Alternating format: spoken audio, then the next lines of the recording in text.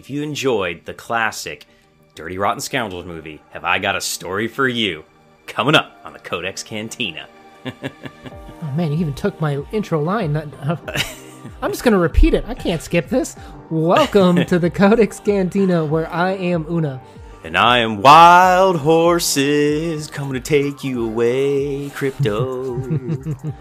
If you are new to the Codex Cantina, we go heavy into literature, bringing out some of the hidden meanings and deeper interpretations behind them. If you are down for literature discussions like that, please consider hitting the subscribe button. And as always, we start off with publication information. Today we're going to be going over William Faulkner's famous Spotted Horses, published in Scribner's Magazine in 1931. Now, we are going back to William Faulkner's famous Frenchman Ben, full of the southern hijinks and craziness that happens there.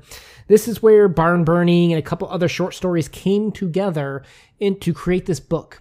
So Barn Burning is a short story, Spotted Horses is a story. They came in and kind of became parts and chapters of the Hamlet, which eventually became the Snopes trilogy, which is following the Snopes from their humble beginnings up to their rise of power, and it was pretty ruthless the way that they went about things.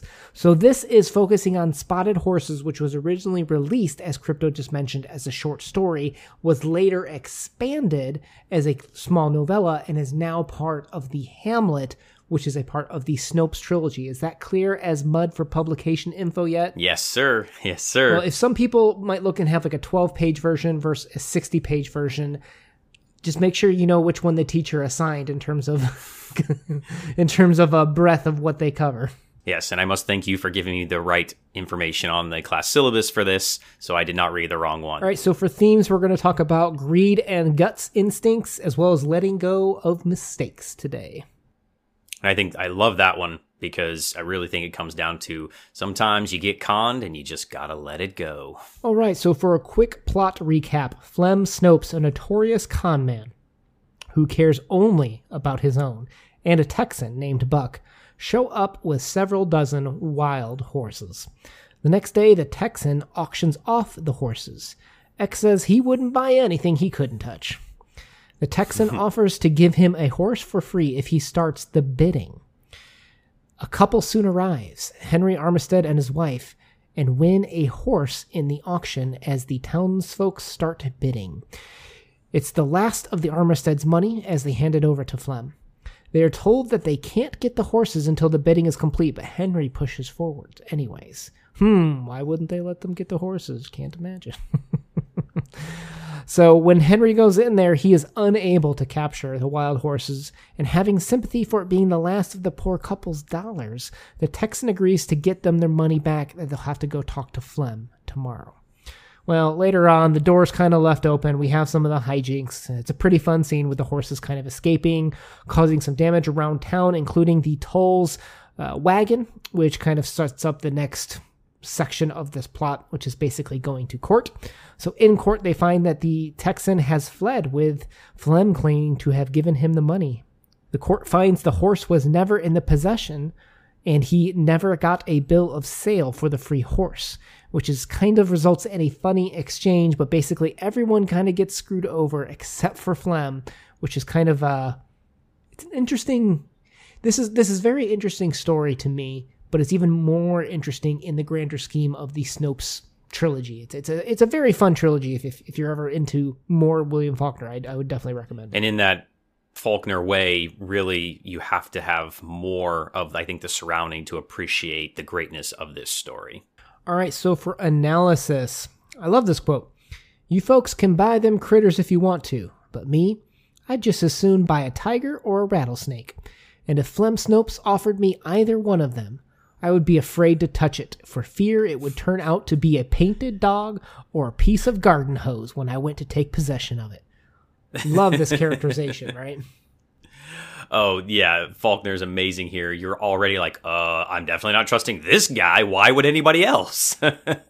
There's just some really good characterization of Flem, because you'll notice that So this is painting Flem as the con man, right? There's several con men in the story in terms of the Texan and Flem and Ratliff. But what happens is you'll notice that even when, for example, when Henry's trying to catch his horse, and remember his wife doesn't stop it and he gets mad at him, he literally assaults his wife right there in front of everyone. And what does everyone do? Nothing. Well, they look away. Yeah, they're all okay with it. They don't do anything. They look away because they don't want to step in, right?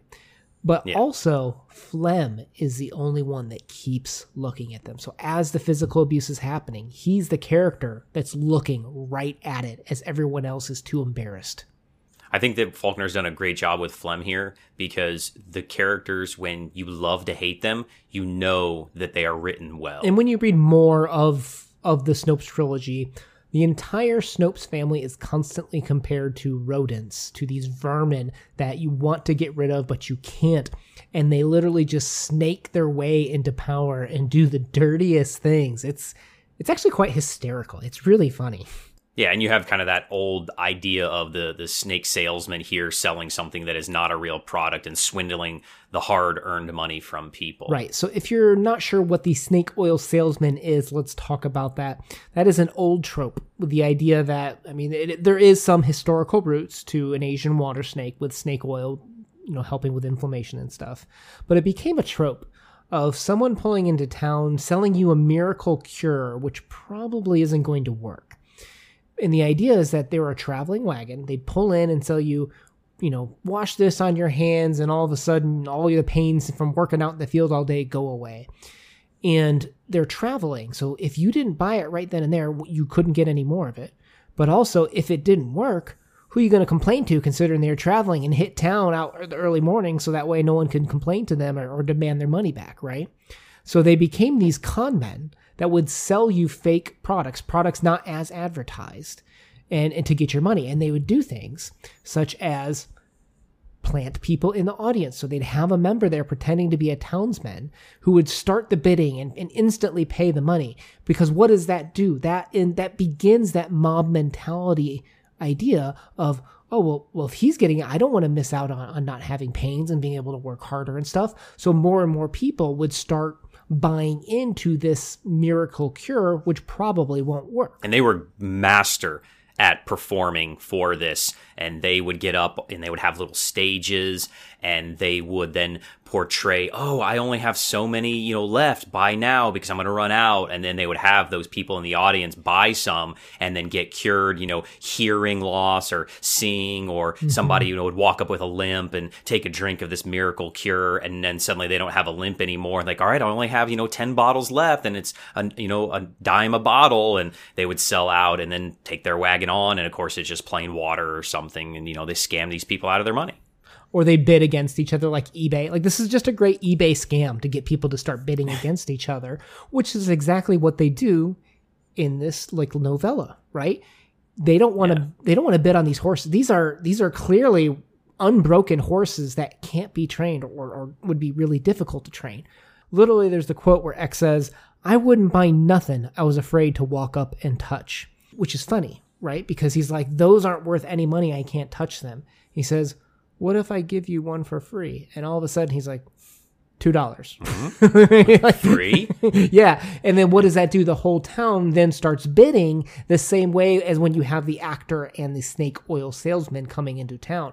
What that's doing is it's the supply and demand, having their own greed and desire for something that may or may not even be obtainable, having them pit against each other to start bidding and start using their own greed to attack their neighbor. It's actually quite brilliant the way that he kind of did this. In modern society, I guess I would explain this to maybe a younger generation. This is FOMO, their fear of not having whatever someone else has. Oh man, they have that miracle cure. I want that too. I got to have that. They have this fear of missing out, of having the new it thing or the miracle cure drug.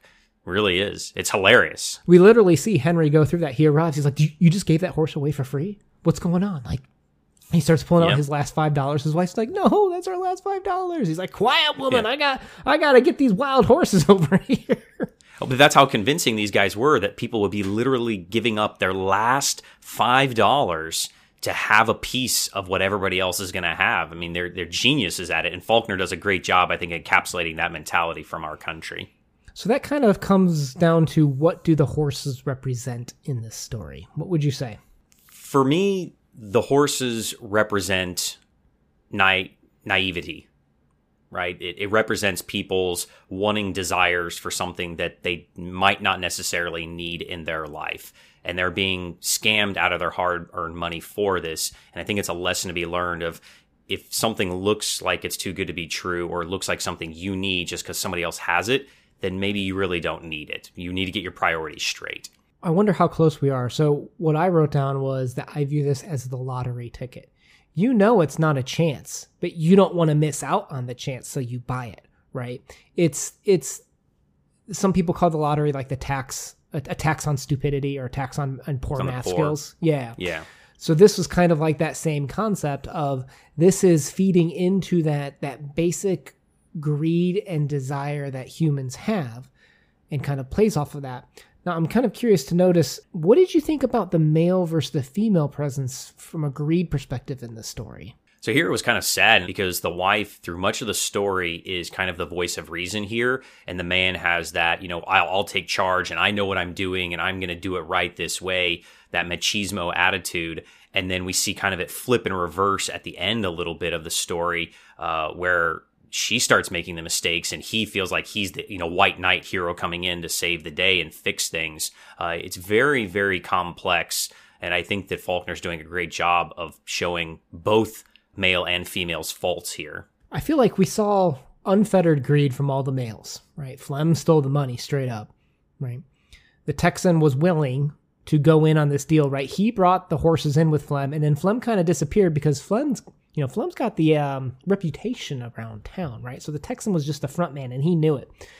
Ratliff, of course, if you read the rest of the Hamlet, he's kind of a con man too. You have Henry, Eck, even, all of them demonstrated some form of greed coming out. But I noticed that the women didn't in this story, at least that I could tell. Is that a fair statement? Yes, sir. Now, I have an interesting line here for you. When we meet Eula, who is Flem's wife, and she's described as very beautiful, right? The subject of book 3 is basically her, where she kind of becomes kind of this Helen-like figure, right? She's gorgeous. Every man in town wants her.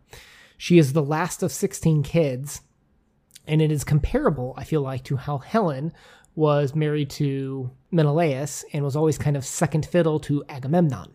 Okay, I could see that. So we have this quote in here, and I have to bring up the Greek references here, or a particular fan of ours will call us out on it.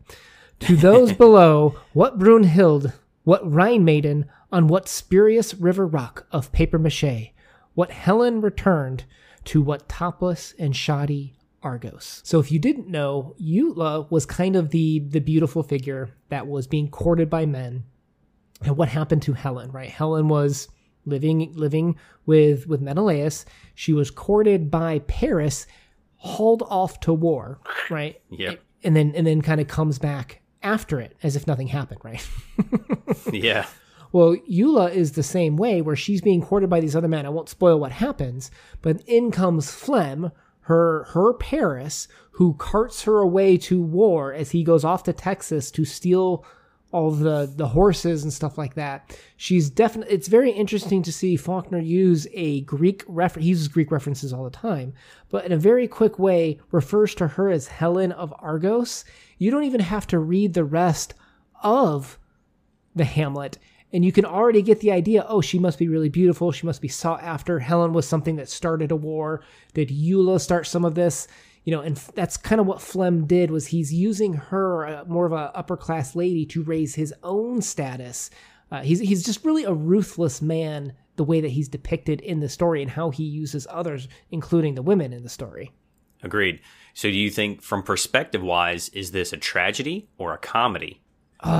This has got to be a comedy, man, because it's kind of like a reverse... Not if you're Henry. Well, it's like a reverse comedy, because... Yeah. The bad guy, it can't be a tragedy because the bad guy there's no catharsis for any of the bad stuff, right? There's no upcomings. Yeah. There's no upcomings to it. So normally in a comedy, it's usually more good versus evil. The good guy wins, the bad guy loses. But in this situation, the bad guy wins and the good guy loses. But that's more of like an absolute moralistic good-bad that we apply to it.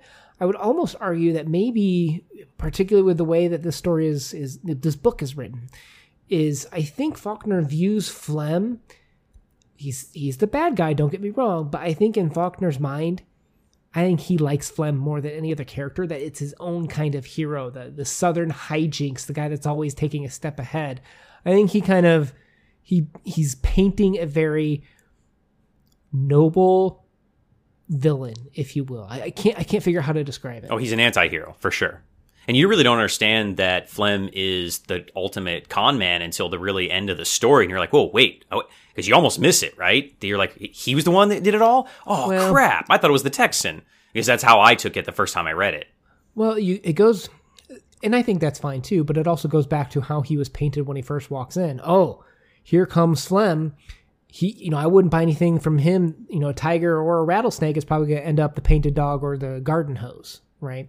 And there's even that quote where he says, at the end of the day, nothing under the sun's going to stop you from giving your money to him. And he walked away, right? So the auction's coming up. Flem arrives with the Texan. Flem walks off. But Flem's never really disappeared. Even during the auction, Flem was in the background the whole time. I almost envisioned like this little marionette strings coming from Flem as he's orchestrating this whole ordeal. Yeah. So yeah, I while Flem was he did disappear, and it's easy to assume, okay, well, Texan's the bad guy.